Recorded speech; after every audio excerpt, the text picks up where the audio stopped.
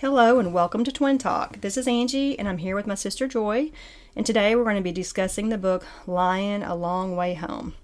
Lion is a book by Saroo Brierley, and it's about a boy who got lost on a train in India at the age of 5, not knowing the name of his family or where he was from. He survived for weeks on the streets of Calcutta before being taken into an orphanage and adopted by a family in Australia. So, Joy, I'm sorry, I know I'm out of breath. I was just chasing some dogs, so sorry about that.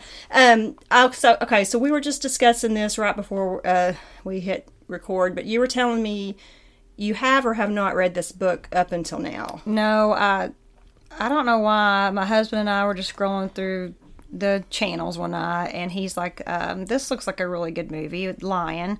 And so we watched the movie, and I was like, wow, that was a really powerful story. So I watched the movie. It's probably been a couple years ago.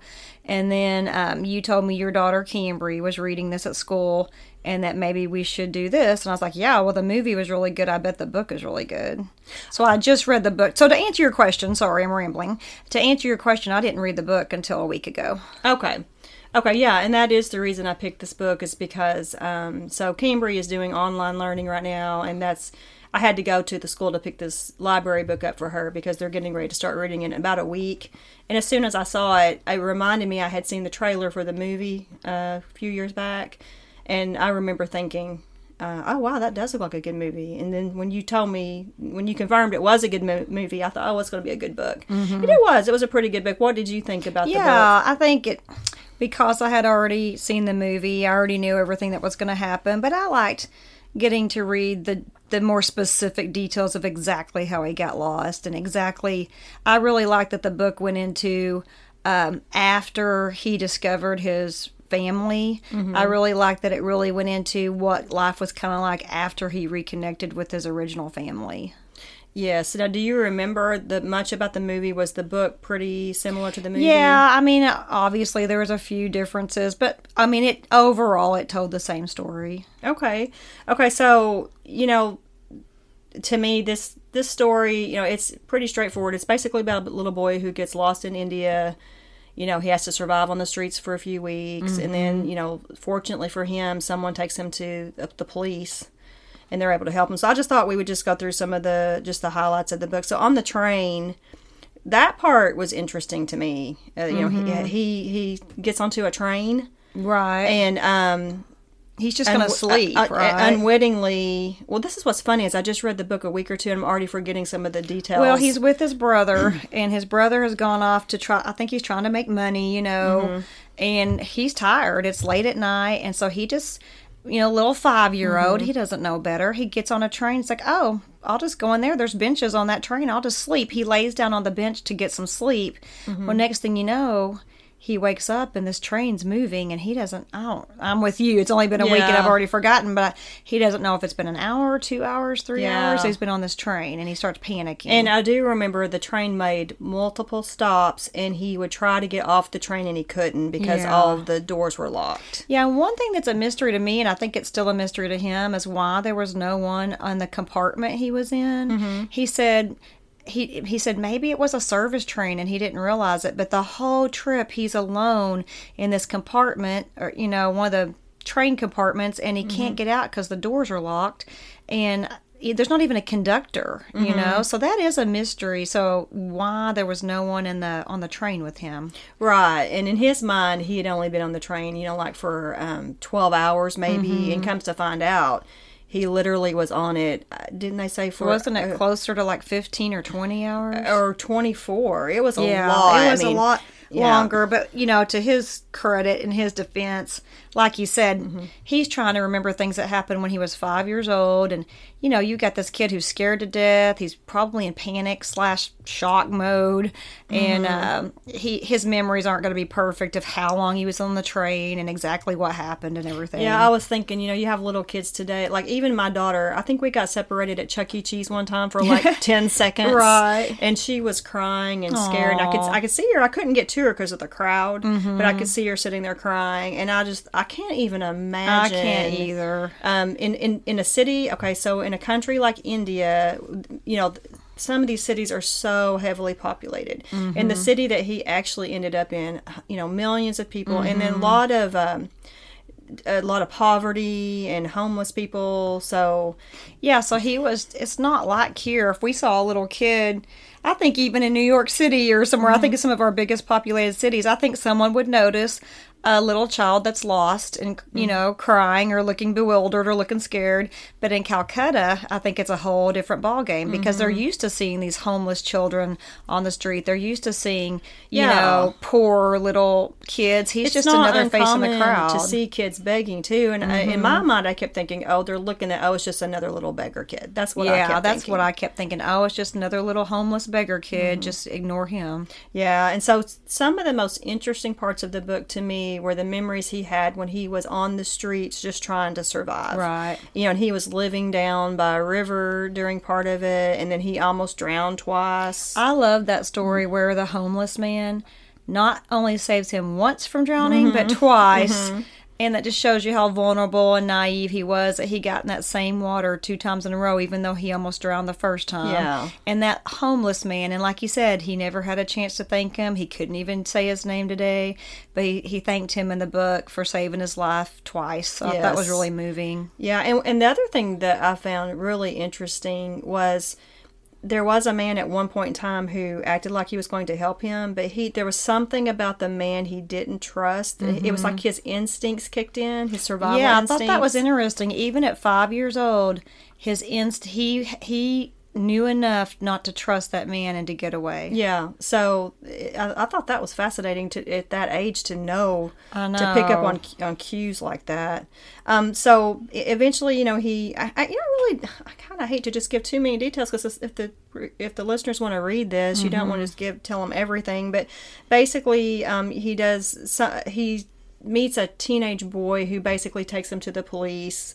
Yes. And then they in turn take him to, at the time he thought it was just like, he didn't know what it was, but it turned out it was really kind of like a juvenile detention type center. But then from there they took him to an orphanage, and then the stories that he tells within each of those places is pretty interesting as well.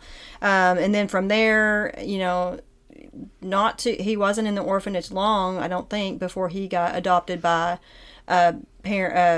a couple from Australia. Yeah, and I think he was very fortunate because according to the book, sometimes it takes years to get adopted, and it only took him months. So he was real fortunate that he got adopted so quickly. Yes, and I emailed you one day last week, so from time to time we like to go through and see the listener locations, who's listening, and for some reason it's escaping my mind right now, but the couple that adopted him, they're from a little island off of the coast of Australia. Tasmania. Yeah, it was in the Tasmanian region, but more specifically, there's the name of the little town they live in. I can't remember either, like Nauru or... I can't remember either. I can't remember, but anyway, one of our listeners is from that exact town where he grew up. Yes, that is cool. Yeah. You said, does this city sound familiar? And I was like, Tasmanian Devil? I don't know. What are you talking about? And you're like, hey, that's where the Australian couple was from that adopted Saru. And I was like, oh, cool. And we're about to do that book. Yeah, so I just thought... If you're from Tasmania and you're listening, hey, leave a message on our voice pipe that's on our page. I would love to hear, because I would love to hear your accent. I don't care what they say. If they say anything at all, I love Australian accents. Me too. I just happened to notice that location, and we were doing this book, so I just thought I would mention that. That is cool. And one other thing I thought that was cool was on the audio book that we listened to, the narrator had, that Australian accent. So I just wonder how... if Saru feels strange speaking around his family with that Australian accent when they speak, is it Hindi? I can't remember. Oh, right. But he probably doesn't feel weird because that's all he knows. But I wonder if his family's like, oh my gosh, he sounds so foreign and so different, Yeah. So, and actually, you're kind of getting into something that to me was one of the most fascinating parts of the book, was the two separate cultures. He was born in this one type of culture, and he's raised in a completely Western culture, in Australia. So he, and fortunately for him, he's adopted by a very, very loving, good family. Yeah, to me that was one of the most interesting parts of the book too, was reading about his adoptive parents, because they are incredible people. They decide not to have their own kids because there's such a need for orphan kids, and they adopt not just him but another boy. And really, I guess this story is as much about them as it is about Saru. Yeah, and so once he's there, even though he has a loving family, he grows up there, that's still just nagging on his mind, you know, and of course it would, you know, he's just always wondering, you know, where's my family, you know, and worrying about him, because he knows that he's been on their mind all these years. You know, they don't know what happened to him. He doesn't know what happened to them. Right. And so he goes on a pursuit of finding his family. He doesn't even know what town he lived in or what region he's from. He has no idea. Well, to me, this is one of the most fascinating parts of the book is how he used Google Earth. Mm-hmm. And like he said, India is a huge country. He literally used Google Earth, and he followed the train tracks, all the ones that went out of Calcutta, and he just remembered certain landmarks, and it took him years. But he finally figured out through Google Earth what city he was probably from. And I just thought that part of the book alone was really interesting to me. You know, it's the old looking for a needle in a haystack. Yeah, it literally was. And he kept talking about how he would spend hours upon hours every night in his bedroom, and his girlfriend would be like, "Are you doing that again?" You know, but it was a quest. You know, he was like, "I'm going to find my family." And then before you came over tonight, I was looking through the book. I didn't realize there were some pictures in the back of it. But in the back of the book, there are some Google Earth pictures, the actual pictures that he was looking at. Cool. And when you look at the Google Earth picture of like the water tower that he remembered as a child, it's true, Joy. I mean, I was like, no wonder it was a miracle that he found them, because, you know, having to look, it's such a tiny, and looking at it from a bird's eye view, it's totally different than looking at it from and you know view. how many water towers there probably are by railroad tracks in India? That's crazy. Yeah, so, and then, you know, I'm not going to really get into it, but, you know, he does find his family. He finds his mother and his brother and his sister. And to me, that was interesting, just going back to his, you know, and him talking about his biological family versus his adoptive family. So, I don't know. It was just a good book. Yeah, I highly recommend it. Yeah. How many, I can't believe I didn't come up with a word rating. I think I'm slipping in my old age. Well, okay. Okay, I guess there's no way around this word rating. How many lines did you give this?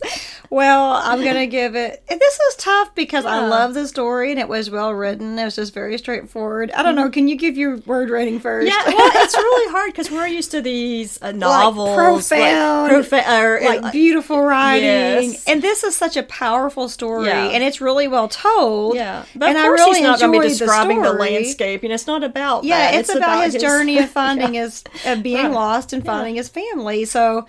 This is tough. Yeah, it is, because I don't know how many lines to give it. I don't either. I mean, I highly recommend the book. If you want a story of hope and, you know, that happy endings, I guess you could say, I would give it a 5. Yeah. But as far as just a book that I just want to sit down and read, probably a 3. Okay. And it's nothing, and that has nothing to do with the content. I know people out there are hissing at me right now. You know, that's about a boy who couldn't find his way home. I know. You know? But as far as just something that I would just sit down and enjoy reading, probably a 3. I think I'm going to give it 4 lions. Okay. But I do highly recommend the book. I mean, it was very interesting. The story is amazing. Yeah. And I feel like in our culture today, because we have so much and so many people in India and other countries have so little, I feel like it should be a mandatory read for all kids, for students. That's why I was glad when you told me it was required reading for Cambry's class, and they're 7th graders. Well, apparently they've been doing this for several years, because I have students, because, you know, I have students at the high school. Somehow this subject came up. I don't even remember. And I was like, oh, did you guys have to read line? They go, oh, yeah, we always read that in 7th grade. Okay. So for several years, it has been required reading. And it does make me... For 7th graders. So it makes me really happy, because this really does show the divide between the United States and India as far as education and poverty and things like that. So it's a real eye-opener. So I'm glad they're having to read it. Yeah, I tell Cambry, I said, I don't want you skipping around and just trying to get by without reading this book. And she's like, why? I said, because it's really important, because I want you to see how fortunate you are, you know, and how blessed we are here in the United States. So. I agree. Okay. Good motherly advice. Yeah. All right. Anything else you would like to add before we No, close? read the book. Okay. All right. Well, thank you, and we will see you next time on Twin Talk.